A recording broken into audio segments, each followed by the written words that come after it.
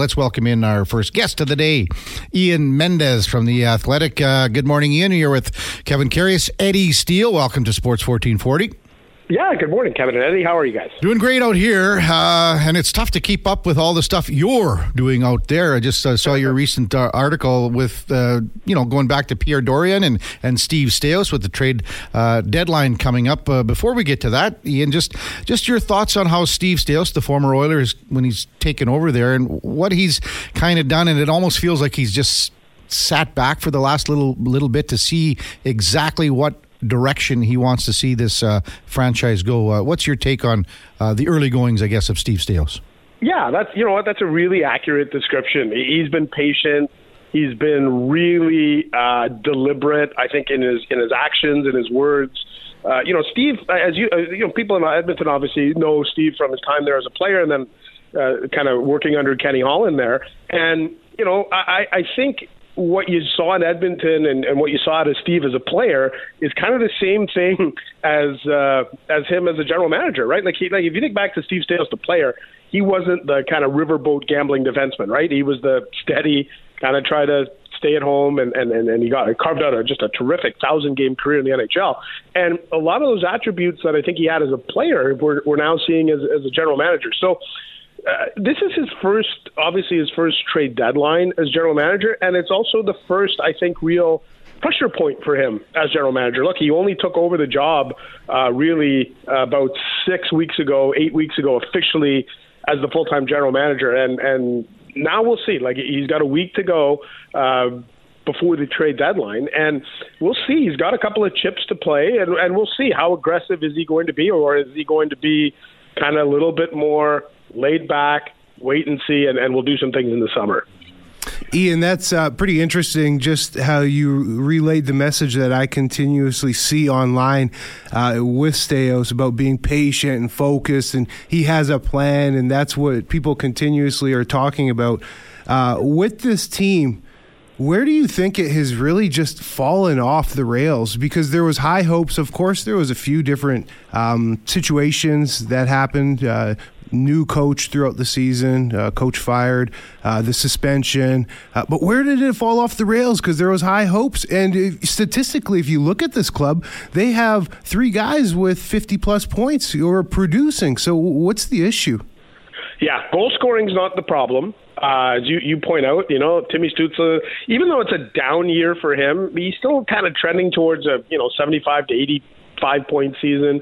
Brady Tkachuk is going to flirt with 40 goals, and Claude Giroux has still found the fountain of youth. So all that, putting the puck in the net isn't the problem. It's keeping it out. And the goaltending, if you were to boil it down to one simple thing right now, you would say it's goaltending. Because I think back in December, there's a lot of feeling of, you know what, like this team would be so much better with better structure. And so they changed out the head coach and they brought in Jacques Martin. And I think that in spurts they've been better, but they still get sort of submarined by below average goaltending. And so I look at this team, and that, like, if you're asking me what's the one thing that Steve Staios needs to address, it's his goaltending. But the problem is, like, you got Joonas Korpisalo on a 5-year deal that you signed last summer. And it's very much like there's probably a great parallel with Jack Campbell in that, you think about Jack when he came into Edmonton, it was a 5-year deal, brand new team, and the traction was never there. And, you hope Korpisalo, if you're an Ottawa fan, it's not Jack Campbell 2.0, but it's hard not to see the parallels where you're like, I don't know what we do with this guy, but we'll see. We'll see what Steve Staios does, but his goalies are under contract through next season, even Anton Forsberg at $2.75 million. So he's going to have to be creative if his plan is to address the goaltending. Ian Mendes with us from The Athletic. Kevin Karius, Eddie Steele, Sports 1440. Sticking with the goaltending, and just kind of a question that pertains to us out here in the West. Mads Søgaard was so good for the Medicine Hat Tigers for so many years. Why do you think he hasn't been able to just find that traction at the AHL or NHL level yet? Well, he's playing a lot better in the AHL this year, and I think they still think highly of him. For the your listeners that maybe followed him in junior hockey, like, he is a very big very athletic goaltender. And, somebody of that size, 6 foot, I think Mads is basically 6'7". Yeah. Like he's a big guy. And he is one of the more likable, down-to-earth goalies that I've ever dealt with. A lot of goalies are wired differently. Mads is super laid back. He's very articulate, thoughtful, loves chatting with the media, on the record, off the record. The problem for Mads, and I think, guys, I don't have these numbers in front of me, I think he's played, and it's rather remarkable, I think he's played about 25 games in the NHL. And the problem for him is he's played 25 games in the NHL with kind of a porous defense in front of him, a system that wasn't great. So if you look at Matt Sogard's numbers, you're like, whoa, this guy's, with his 78 save percentage and whatever his numbers are, you'd be like, well, he's not NHL caliber. But then you start to realize, well, wait a minute. Jonas Korpisalo in Ottawa hasn't been very good. And they brought Cam Talbot in, and he wasn't very good. And, on and on it goes. Matt Murray and, go down the list. Philip Gustafson wasn't good here, and he's been pretty good in Minnesota. Joey Decord was here. And, anyway, all this to say is I'm not sure how much I would put on Mads as a goalie so much as I'd like to see all these goalies play with a little bit of a better system, and then maybe we can make a more accurate assessment about their goaltending ability. Yeah. Hey, Ian, I want to take it back to just the plan and the team, and you got your boots on the ground. You cover this team. You see them in person every game. From the standpoint out west here in Edmonton, maybe I don't know if I'm wrong or if I should take my football goggles off, but I think they have a pretty good core. Can they win with this core? Because it's been the same core for a few years now, and it's been like bottom feeders for a few years. Can they actually realistically win with this core? So this is where we're getting where, and I'll try to relate this back to your listeners. If you think back to that Edmonton team, go back to the 2011, 12, 13 Oilers, where you're like, wow, we got Taylor Hall and Jordan Eberle and RNH and on and on it goes. You're like, wow, at some point this is going to work out, right? This is a good core. We locked them up. And then all of a sudden, you're like, you're like, I don't know if we're ever going to get it done with this group. And Ottawa's at the point where, you don't want to become Buffalo 2.0, right? Like the Sabres are a super good cautionary tale of it's now like we're closing in on 13 years of the Buffalo Sabres missing the playoffs. And you would have been convinced coming into this year that the Sabres are on the right track, right? Tage Thompson's a 40-goal guy, and all these great young players, and Rasmus Dahlin and Owen Power, and they've got everything. It's all there, and then all of a sudden it doesn't work out. And this is the issue for Ottawa. I agree with you. This is a good young core, but at some point, somebody needs to make the tough decision to say we can't run it back with the exact same group, because now, guys, they're about to miss the playoffs for a 7th straight year. And you start to look at teams in the salary cap era, like there isn't very many teams. Florida had a run there where they missed the playoffs a bunch of years, and they had a pretty good core with Olli Jokinen and Stephen Weiss and Nate Horton, and but at some point, and just like that Oilers team of the early 2010s, at some point you're like, okay, this isn't going to work. And I don't know that we've reached that point in Ottawa. But when you miss the playoffs 7 years in a row, I think you have to start demanding better results. The Athletics, Ian Mendes with us on Sports 1440.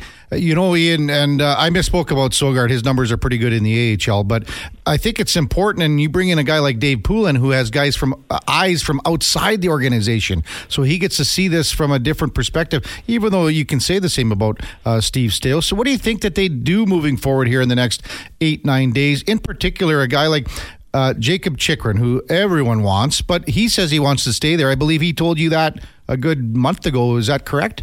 Yeah.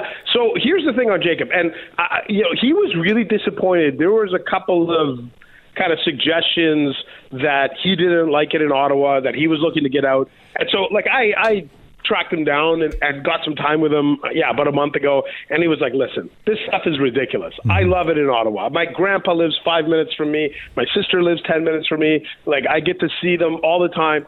I grew up kind of in this area. We have a cottage in the family cottage here. I love Ottawa. It's like, so please don't make people think that I don't like it here. Now, That's his side of the equation. The Senators' side of the equation is, okay, like I just said, this is a group that might need a change. And you have to start looking at the pieces that might fetch you the biggest return. And, Jacob Chychrun, like you said, is somebody that I think a lot of teams would covet for two reasons. One, he provides a pretty good offensive upside on your blue line.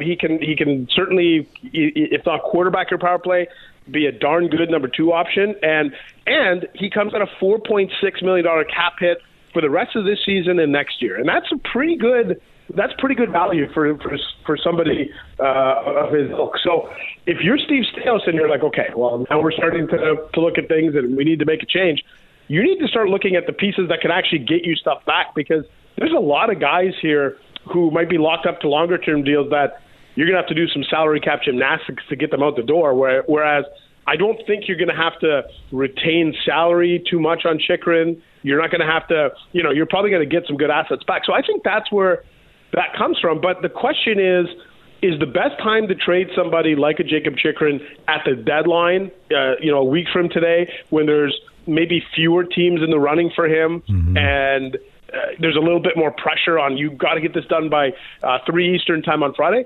Or do you sit back and say, okay, everybody just take a big deep breath. We know we're not making the playoffs this year. So everybody just exhale.